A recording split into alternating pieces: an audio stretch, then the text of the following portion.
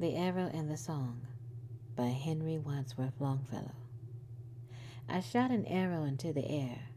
It fell to earth, I knew not where, for so swiftly it flew, the sight could not follow it in its flight. I breathed a song into the air. It fell to earth, I knew not where, for who has sight so keen and strong that it can follow the flight of song? Long, long afterward in an oak, I found the arrow, still unbroke, and the song, from beginning to end, I found again in the heart of a friend. This is a Good Poetry reading by Tayana T. Darris. Visit us online at www.goodpoetry.org.